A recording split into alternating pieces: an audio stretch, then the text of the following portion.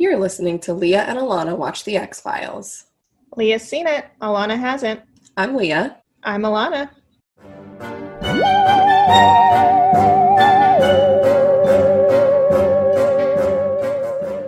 Today we're talking about Season 2, Episode 4, Sleepless.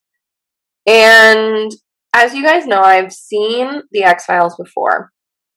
And as you may have figured out, I don't remember a lot of the episodes from the early seasons. But I did remember this one. So I thought that was pretty cool. And I wanted to share that with you. Well, congratulations. I'm so happy for you that you remembered one. Is there a specific reason why you remembered this one? I don't know. I mean, there were obviously ones from season 1 that I remembered, but this one, I read the description and I was like, oh yeah. I just had a very clear memory of kind of the end of the episode where they're like in that weird part of the train station. But I think this one's just interesting. Like, the idea of someone being able to, like, project a dream-like state onto you and, like, I don't know, murder you through it is pretty fucking powerful. Yeah, it also kind of plays around with the myth or the legend that if you die in your sleep, you die in real life. You actually die. It does a little bit. That's a good point. Crazy that we'll never know if that's true. Have you ever had a dream where you died? No, but I mean, if someone did and they died, it's not like we can ask them. Yeah. I mean, yeah, I guess we know because we've never died in our dreams, but, like, that doesn't mean... I mean, I haven't done a lot of things in my dreams.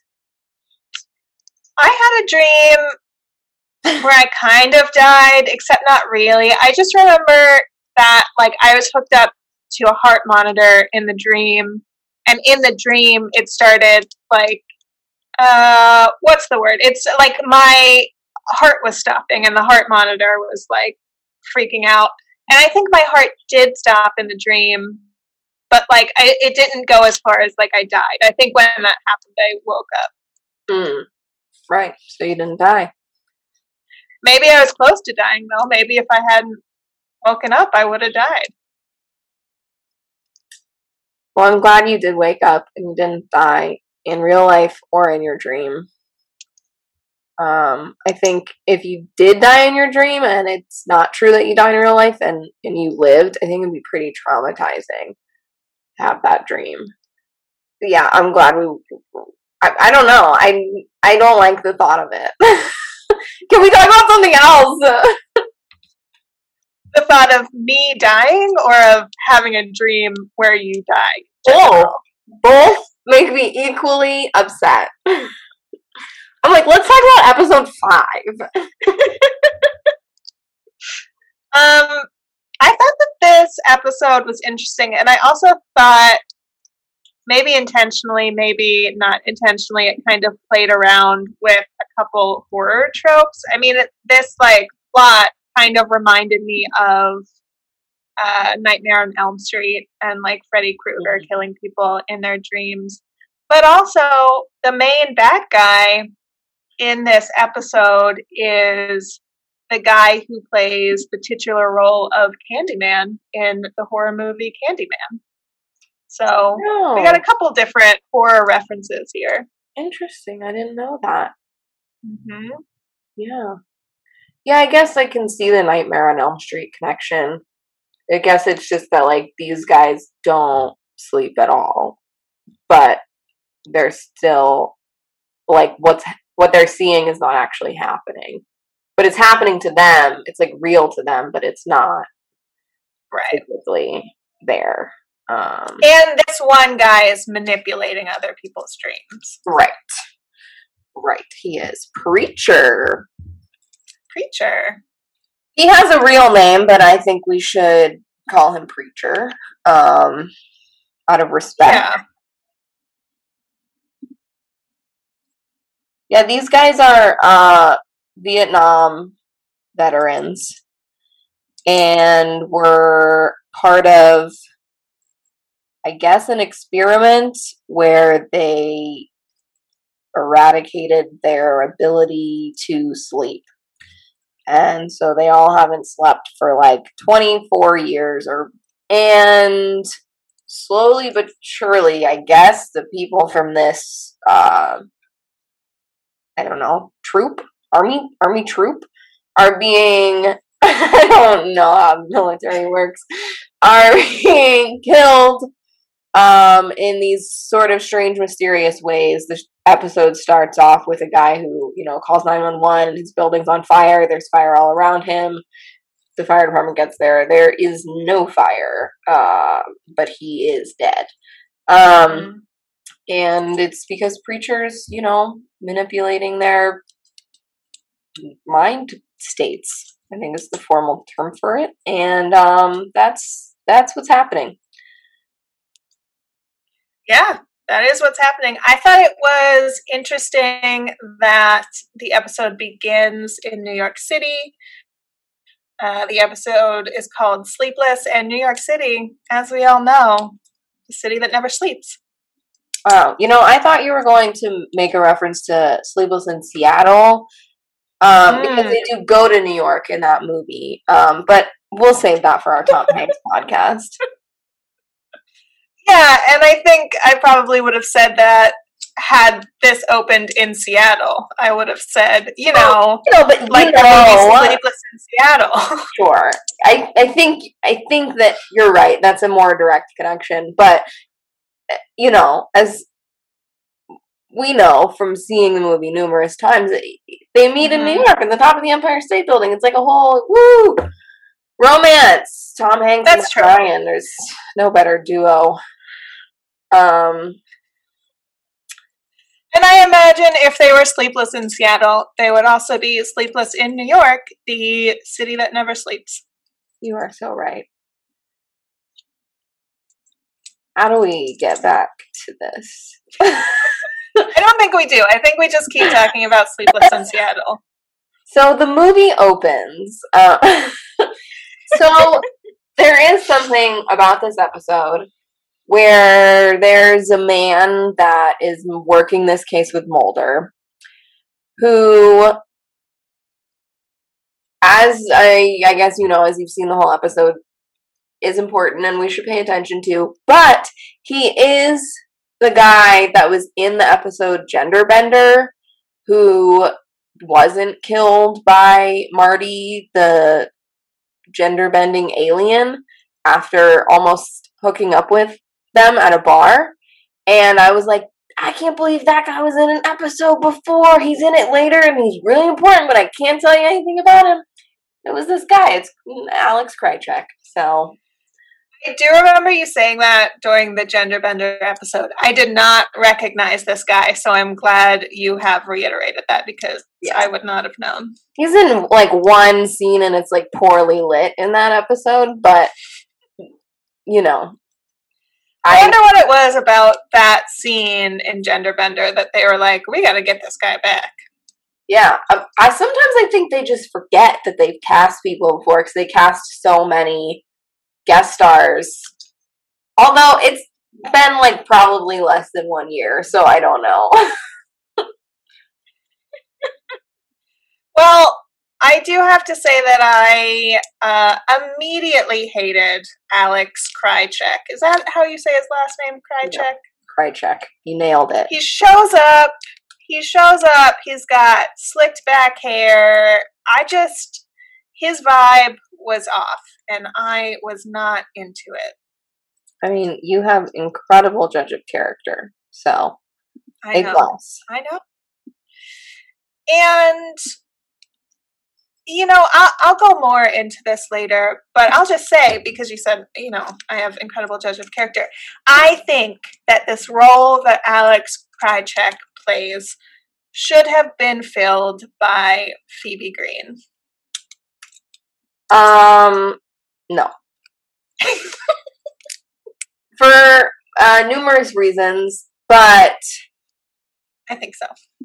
I think as you continue to watch the show, you might drop that opinion. But you might not. Maybe you'll hold it forever. But the point is that you're wrong, and Phoebe is where she belongs, in London or hell, and we don't have to think about her. I think, so Alex shows up and is kind of Mulder's partner in this episode, and I can only assume might continue to be his partner for a little while. But like I said, as soon as I saw him, I just immediately hated him. And obviously he has an important role in this storyline, but people immediately hated Phoebe too, and she never came back. And I think that it's unfair that I'm going to have to deal with this guy who I already hate when they didn't bring Phoebe back because people hated her.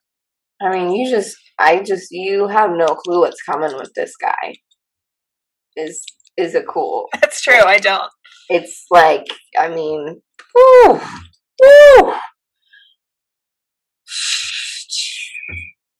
It's like that. And, you know what I mean. So don't even... Descriptive? Yeah, I got it. Yeah. No, it's good. Yeah, he is kind of immediately... Well... Who the fuck? And yet, I don't know, Mulder kind of seems okay with him at a few points in this episode, and I'm like, come on, man. Kind of. There's a lot of points where Mulder does not seem okay with him, and I agree with that. And I just want to make the prediction that I don't know what's going to happen with this character. I don't know how long he's going to be around. I don't know what he's going to be responsible for. But I predict that I will hate him the entire time. We'll come back to that, and you'll have to update us on how you feel. That's all I'll say. I will. We'll do an Alex Krycek check-in every episode. A cry check-in. Krycek. Before we get too far away from it, I do want to talk about Mulder's first scene in this episode. Specifically the outfit he's wearing. So I think he comes into his apartment and he's wearing what I think look like very 90s mom jeans. And he's wearing kind of like a peach-ish pink t-shirt. He's got white tennis shoes on. He's got his hair the way that his hair normally is. And I don't know if this is accurate to say, but I feel like he is dressed kind of like I think a queer woman would dress now. I think that you're right, because I saw his outfit and I was like, that's cute. I'd wear that. I thought the same thing. Spot on. Yeah, but he does look very cute. Which is nice. It's nice to see casual Mulder, just running around on his days off. Yeah, I thought he looked great. I've never, or at least I can't remember ever seeing him in like a pink shirt before, and I think it's a great color for him. I fully agree. In that scene, he like steps out of his door to grab the newspaper. And yeah, there's a tape inside, whatever. Someone specially slipped it in there. But I started thinking, do they deliver newspapers to your specific apartment door? Was that a thing? Is that a thing? Could I get that done now? I believe it at least was a thing. It could still be a thing. I imagine that's more true of like big apartment buildings that, maybe they have a doorman, maybe they have more people that like work there during the day, as opposed to kind of, the apartment buildings you and I have lived in where it's just chaos. Yeah, you barely get your mail, let alone a newspaper delivered to your door. Yeah. Yeah. I guess you did live in an apartment that had No, you didn't. Did your first apartment in New York have a doorman? No. Just a man named Paul. But he was not a doorman. Okay. Well, yeah, I imagine if there's somebody working in the apartment building, they probably deliver the newspapers. I'm really glad we got to the bottom of this. I'm probably completely wrong, and there's somebody out there listening to this like, what the fuck are they talking about? Yeah. But here in the X-Files world, you get your newspaper delivered to your door, or maybe no, but you know what? It's really not important. A tape is inside of it that, you know, as we kind of later learn and can assume even from the beginning that this kind of informant that has been in contact with Mulder slipped in, and it is of the 911 call from the beginning of the episode about the fire. Mm-hmm. But there was no fire, you guys. None. There was no fire, but the guy believed there was a fire. And so Mulder knows he has to investigate this, which he, of course, takes to Skinner, and he asks Skinner if he can. And during this conversation, I thought something Mulder said was pretty interesting. He says, I think maybe Skinner asked him how he got this information or something, and he says, "My source, the only one I've ever trusted, is dead." And of course he's talking about Deep Throat. And I just find it interesting how, obviously they're not taking on Mulder's grief directly, but I feel like a lot of these first few episodes of season 2 have in some way kind of dealt with the grief Mulder is feeling about Deep Throat having been killed. Yeah, they're kind of sliding in these little comments, little moments about it, but definitely never addressing it head on. Mulder does seem to be getting better, though. Obviously, the first few episodes, we talked about how just terrible he was doing. He was unwell, dirty. He was only eating sunflower seeds. He was angry. He was depressed. And he seems to be more and more himself each episode now. Yeah, he's getting his groove back. And that's what we like to see. We love to see it. Groovy Mulder. What we don't love to see is Alex Krycek becoming Mulder's partner. We don't like it. We wish it wasn't happening. But alas, there he was, fucking working with Mulder. But Mulder was still like, I have to call Scully and keep her up to date on all the details of this case that I'm working. And I'll probably just use her to autopsy this body anyway, because I wouldn't trust anyone else to autopsy anybody I come in contact with. Right, of course not. And good thing he called her. Yeah, she was very helpful. And I thought it was interesting. I noticed that when he called her at the FBI Academy, somebody said, I believe the name was George Hale. George Hale is on the phone for you, Scully. So I thought it was interesting Mulder's using little code names for himself. Yeah. I mean, I assume he doesn't want people to know that they're, like, still kind of working together, like, in contact. But, like, did they previously agree on a couple names? Or, maybe she'd just take any phone call if someone was calling for her. Right. She's just like, yeah, I guess if they've called me, I should talk to them. I don't know. I loved that moment because it just felt to me like a very, like, classic crime show moment where Mulder had called Scully and Scully's like, what's going on? And Mulder's like, I was hoping you could tell me.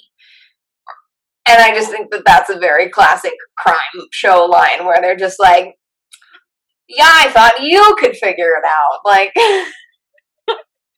yeah, I think that might be a little bit later whenever she's done the autopsy, but You're right. That is kind of like a very, I think, classic crime show line. Like, I need you to tell me, but everybody's confused. Yeah, exactly. No one knows what's going on here. I was hoping you could tell me. Something that Alex Krycek says to Mulder, I think around this point, was also interesting to me because he says, so he's trying to get Mulder to trust him. And he says, you know, there are some people at the FBI Academy that made fun of you, but there were those of us who followed your work and believed in it. And I think just like either way, Mulder's kind of famous, like maybe very famous. Like imagine how many FBI agents there are, but seemingly all of them come into the FBI Academy, or at least leave the FBI Academy knowing who he is and having an opinion on him. Yeah, it just, like, what was he doing that was so, like, noteworthy that, like, all these years later, like, he's been an agent for a while, and yet,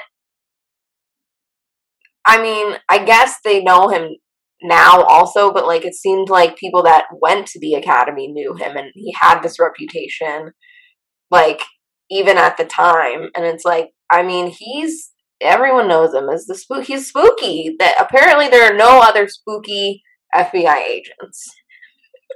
And so they all talk about Mulder. I'm just thinking of Mulder in the FBI Academy, like being presented with a case that maybe seems like a normal case, and he's just like, no, it's a ghost, or like, no, it's the Jersey Devil, and it's just like a typical murder, and he's like, it's an alien. Like, he had to be throwing those out in his FBI Academy classes all the time. Yeah, I could see him, like, you know, being one of those students that, like, stands up at one point and they're, like, you know, like you said, going through some probably run-of-the-mill case, and he's like, but did you guys think that maybe with this evidence that it could be the aliens, like, just adding, and then, I mean,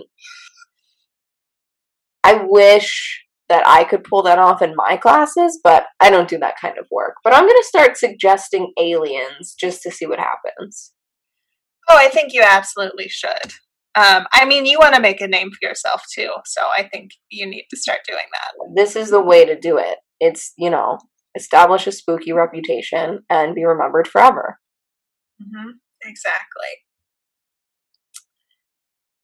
We have to talk about how jealous of Alex Krycek Scully is. From the second she first meets him while she's doing the autopsy, she is immediately just so jealous of him. Yeah, she's like, that's my partner. That's my partner. Yeah, she like whispers what she finds to Mulder, like doesn't want to at all really interact with Krycek, which, I mean, her instinct is right. But, yeah, she's incredibly jealous. She does whisper to Mulder what she found, but also Mulder, like the way, the blocking of his body when he's talking to Scully about what she found, he like literally blocks out Alex and like just like totally cuts him off from being able to see what Scully is even saying. Yeah, they're like, you know what, you're not actually part of this. What's happening here, you're not part of. Yeah. And he shouldn't be. Yeah, and they have a conversation on the phone later on where her jealousy kind of comes out even more, and she's like, you know, like, do you like your new partner, and or like working with him or something? And it's like, oh, Scully, honey, it's okay. Yeah, we need to talk about this because I thought that conversation was so important. I wrote down a few lines from it. Let me see. Okay. So, yeah, Scully says, sounds like your new partner is working out. It must be nice having somebody not questioning your every move, because Mulder tells her he's kind of like more open to believing things than he thought he would be. And when Scully says this, Mulder is like, it's great. I can't believe I put up with you for so long. And I think what this conversation showed me is, I mean, they're clearly both very in love with each other, but this conversation, it just really highlights Scully is very in love with Mulder and very jealous of him having another partner. But also, Mulder truly has no idea how Scully feels about him. I think whenever she's like, oh, this new partner must be nice, like, she's in, like, so much pain, and he is obviously, well, it's not nice, but I'm gonna joke around and say that, like, it's fine, and I can't believe I put up with you for so long, because he really, truly has no idea how much this is affecting her. Yeah, I think that you're spot on. I mean, he's a man. What can we really expect from him? Mm-hmm. Perhaps she's good at hiding it. I would not necessarily say so, but he is not quite picking up on what she's gently putting down.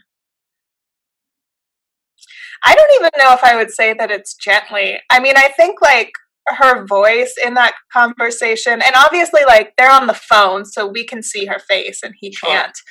But I think just, like, everything about her in that moment is, like, screaming how in love with him she is. I think Mulder probably needs, like, incredibly explicit information. Otherwise, he's just probably just can't really fathom that someone would be in love with him.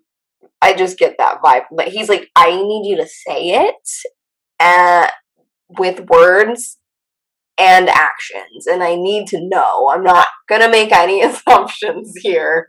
I'm not gonna go down that path. Yeah, I think that's totally accurate.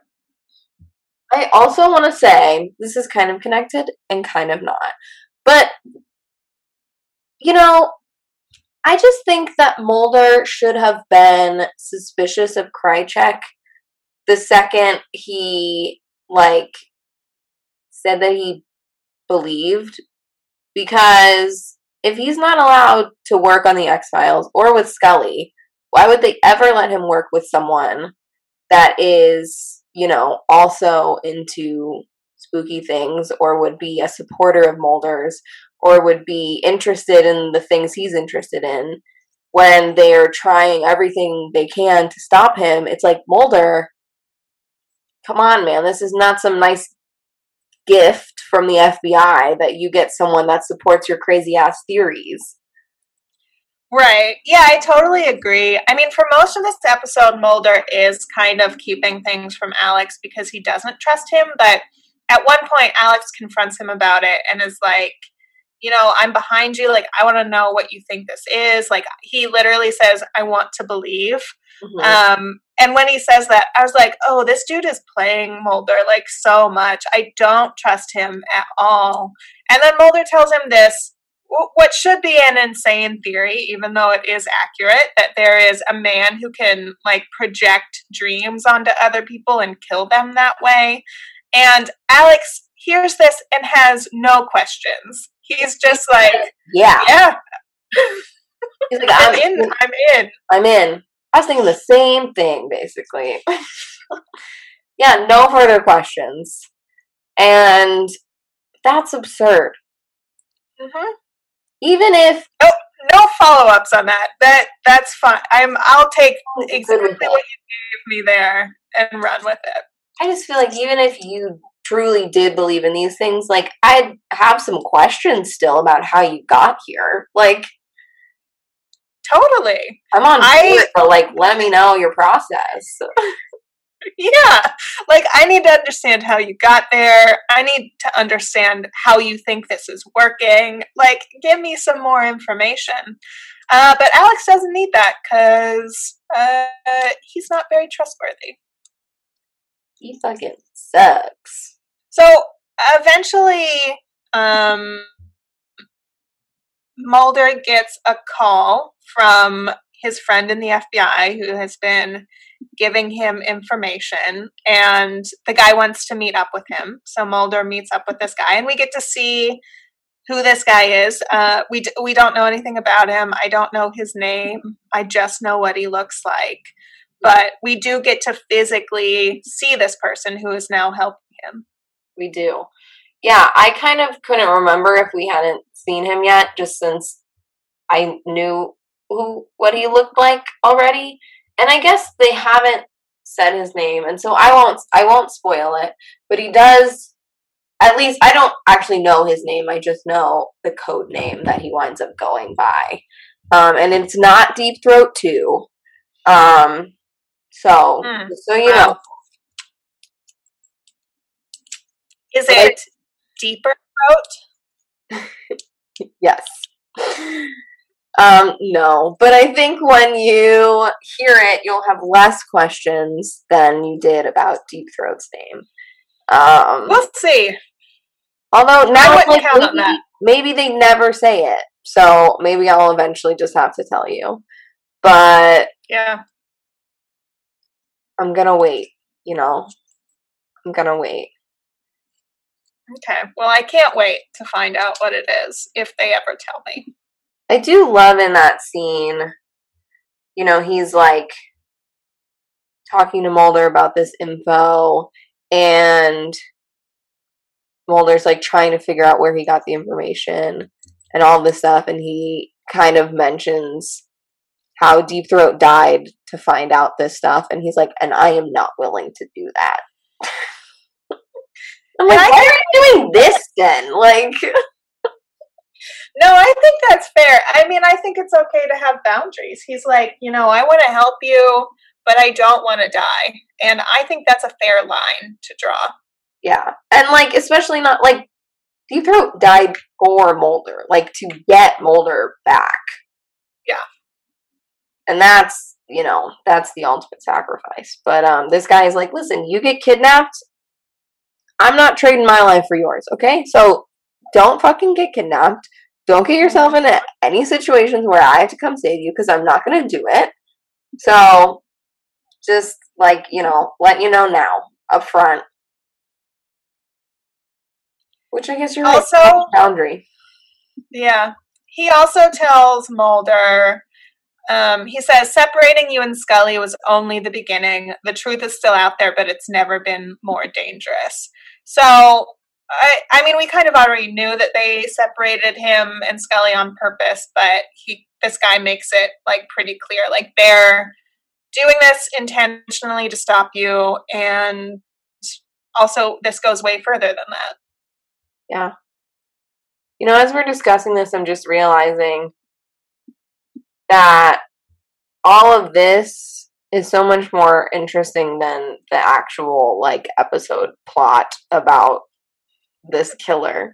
I'm like, I don't even know that I want to mention it. Like, there's so much else going on, really. Like, that's just kind of background stuff that they happen to be, trying to find this guy that kills people in a dreamlike state. Yeah, this episode did make me go, like, okay, now this is really episodic television. Like, the episodes here, the information here is laddering up to each other. And even though the cases are different, there is some through line between each episode that is, like, the story is progressing there, which wasn't necessarily true in season 1. Yeah, I don't think that stays true, but it does kind of. There's definitely more through lines, but there are definitely still episodes where you're just like, well, that has nothing to do with what we've been talking about for a while, but okay, that was fun. And then maybe 2 episodes later, they, bring the line back and connect things and talk about the main plot points again. But there definitely are still going to be some where you're like, I guess that we just did that instead of what we were doing before. Yeah, that's fine. It at least seems like it's less than in season 1, because season 1, it was almost like every single episode was like that. Yeah. Oh, absolutely. Yeah, they're really ramping up the show's mythology here. But basically, I mean, the way that this case connects is that whoever's trying to stop Mulder is clearly trying to hide this information about these government experiments that they were doing on soldiers. Because what we find out, of course, as you've kind of already mentioned, is that Mulder gets these files on these sleep eradication experiments. They, like, fucked with these guys' brain stems and made it so they wouldn't sleep at all. And Preacher hasn't slept in 24 years and is now killing the doctors and any remaining soldiers who are still alive, because when they were Marines not sleeping, they killed a shit ton of people. And all of these Marines who are still alive are kind of dealing with the guilt of that. And the government specifically took sleep away from them to increase their aggression and make them kill more people. Yeah, it's a very disturbing plot that sounds in line with what the US government would do when at war. But I'd like to hope is not ever happening.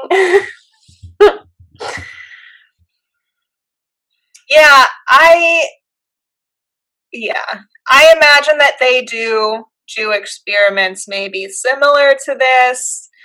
I don't know if I believe total sleep eradication is possible, but I'm sure that they do things to some soldiers in experiments to see how they can make them better soldiers, i.e. better killers. Right. Even just psychological mind games would, contribute to increased aggression and tendency to kill, I guess. War. Something we also learn is that these Marines that are still alive who aren't sleeping anymore basically take antidepressants, I think, to maybe help some of their symptoms, because they say that serotonin is produced during sleep, which I don't know that I knew that. Yeah, I kept thinking, I was like, is that something I knew, or did I not? And then I was like, I can't think of the brain chemicals that I know, and apparently we maybe both learned something new. I mean, I knew serotonin is a brain chemical that we need.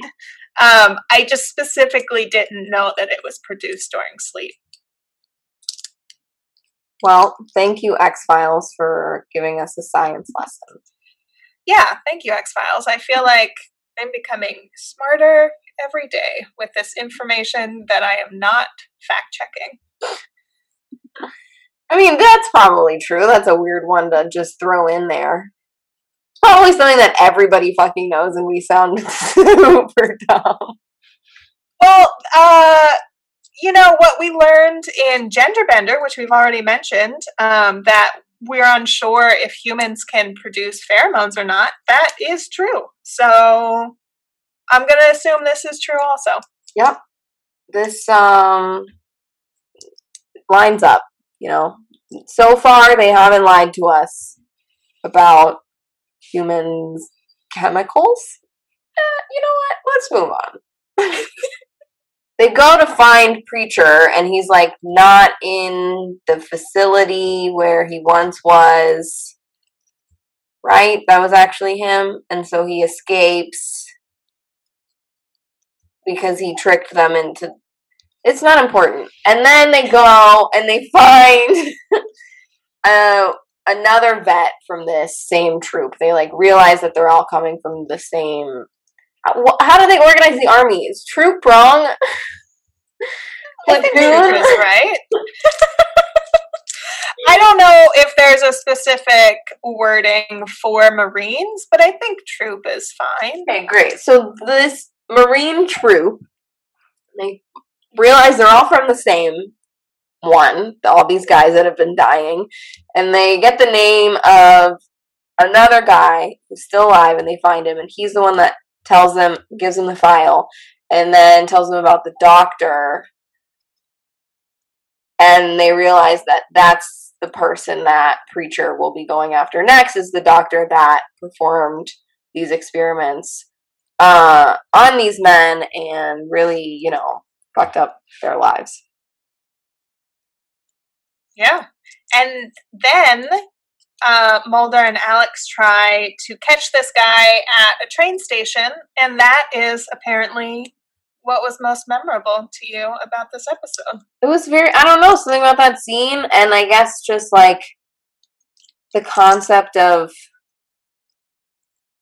you know, making people, yeah, I think probably really it was like him preaching and talking to the doctor, and then, you know, like all the soldiers are the ones that come and like pick up these knives that he set out.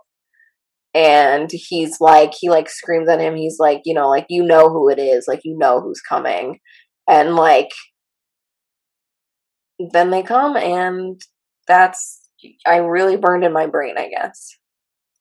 Yeah, I mean, this guy who is playing Preacher is an incredible actor. I mean, he just has like a gravity to him that makes this role really memorable, I think. Yeah, I agree with that. So props to him for, you know, playing a role that I actually remember on an old episode of The X-Files. I'm sure, you know, he'd be honored that I remembered. I did think for a second in this episode that Mulder had been shot yet again, but it was a dream. He thinks that he sees, or I guess he actually sees, this doctor and Preacher in the train station, but I'm a little unclear on what was a dream and what wasn't. Basically, he sees this guy and Preacher pulls a gun on him and shoots him. Mulder also has his gun out, and he believes he gets shot, and then he kind of falls down and passes out. And when he wakes up, Alex is there telling him none of that happened, and neither of them were in the train station. Yeah. I don't have any clarification on what happened there. Because the thing is that Preacher does kidnap this doctor. So yes, he must have been in the train station with him and kidnapped him. But some part of it was a hallucination on Mulder's part. Yeah. And then, like, wouldn't Krycek lie? Maybe. He would lie, but I think the thing is that from what Mulder sees, Preacher shot at him. Like, the gun goes off, Definitely. He gets hit with a bullet, but he doesn't actually get hit with a bullet. Right. He is alive and well at the end. Thank God. Yeah, that's the way we lost him. I mean, whew. In a dream state. And so, I mean, I guess really we're kind of at the end here, where we have our big reveal of motherfucking Alex Krycek in the FBI with the smoking man, and they're all talking about shit, and you're like, oh, he works for them, and you just know it's bad news. Yeah, so basically he was spying on Mulder, and he's reporting back to the smoking man and a few other people about what's going on. And specifically, he says Scully is a problem, a much larger problem than you described. And the smoking man says some kind of ominous thing about how there are solutions to problems. So that's kind of scary for Scully. It's incredibly scary. The smoking man is, you know, to be taken seriously. That's a scary fucking dude. And clearly now they have someone on the inside that is kind of working to gain Mulder's trust. Whether or not he really gained it in this episode, not really. But, you know, he's getting in there telling him he believes. And really, I imagine that's what Mulder wants more than most things, is someone that believes his crazy theories. So they're hatching some plans here. Yeah, and also we learn that Scully's office was broken into. Her report on this case has been stolen. Also, Mulder's case file on this, I think, was also stolen. So neither one of them have any information left over about this case. Yeah, it's basically, a classic case of they figured out something important and so immediately it was taken from them. Which is just, an exhausting thing that has happened to them before and is happening to them again. And, what happens in the future, I won't say. But if you see a pattern. I do see a pattern. It's hard for me to know how long Alex Krycek is going to be in this show. It kind of feels like they're setting him up to be Mulder's new partner while Scully is sidelined. And that makes me think he's going to be in a lot of episodes, at least for the foreseeable future. And I don't like that. Yeah, I could tell you, but I won't. But I think, well, no, I just won't say anything. Okay, here's what I'm gonna say. If the Smoking Man had enlisted Phoebe in this job and had her be the one spying on Mulder, at least while she was doing this, there would be some sexual tension that was happening, and that would be fun. Is all I'm saying. The audience does not want to see Mulder, by the audience I mean me, does not want to see Mulder have sexual tension with anyone other than Scully. Well, the audience, which is me, does want to see Mulder have sexual tension with anyone. And to be honest, I don't think that he has sexual tension with Alex Krycek, but I am going to be looking to see if there are fan fictions that exist that pair these two together. Okay, definitely do that, but definitely be careful because you will probably find out things about Krycek that you should not know. I'll wait until the end of season 2, and then if that's still not enough, I'll just have you look for them. Yeah, I'll just look for them. No worries. I'm like, I already have a file. I'll just pull it out. I think that, like, the idea of Alex Krycek's character, I don't know. I think that there is a way that, like, obviously he could be a bad guy, but I would still be interested in him. But the way that this is set up is that he's like a new green FBI agent. He's like very eager. He's, very deferential to Mulder. And I just don't find that dynamic very interesting at this point. Yeah. I agree. Fucking boring. It's not what we came here to watch. No. And I just think it would be more interesting if it was Phoebe Green. That's all I'll say. That's the last thing I'll say.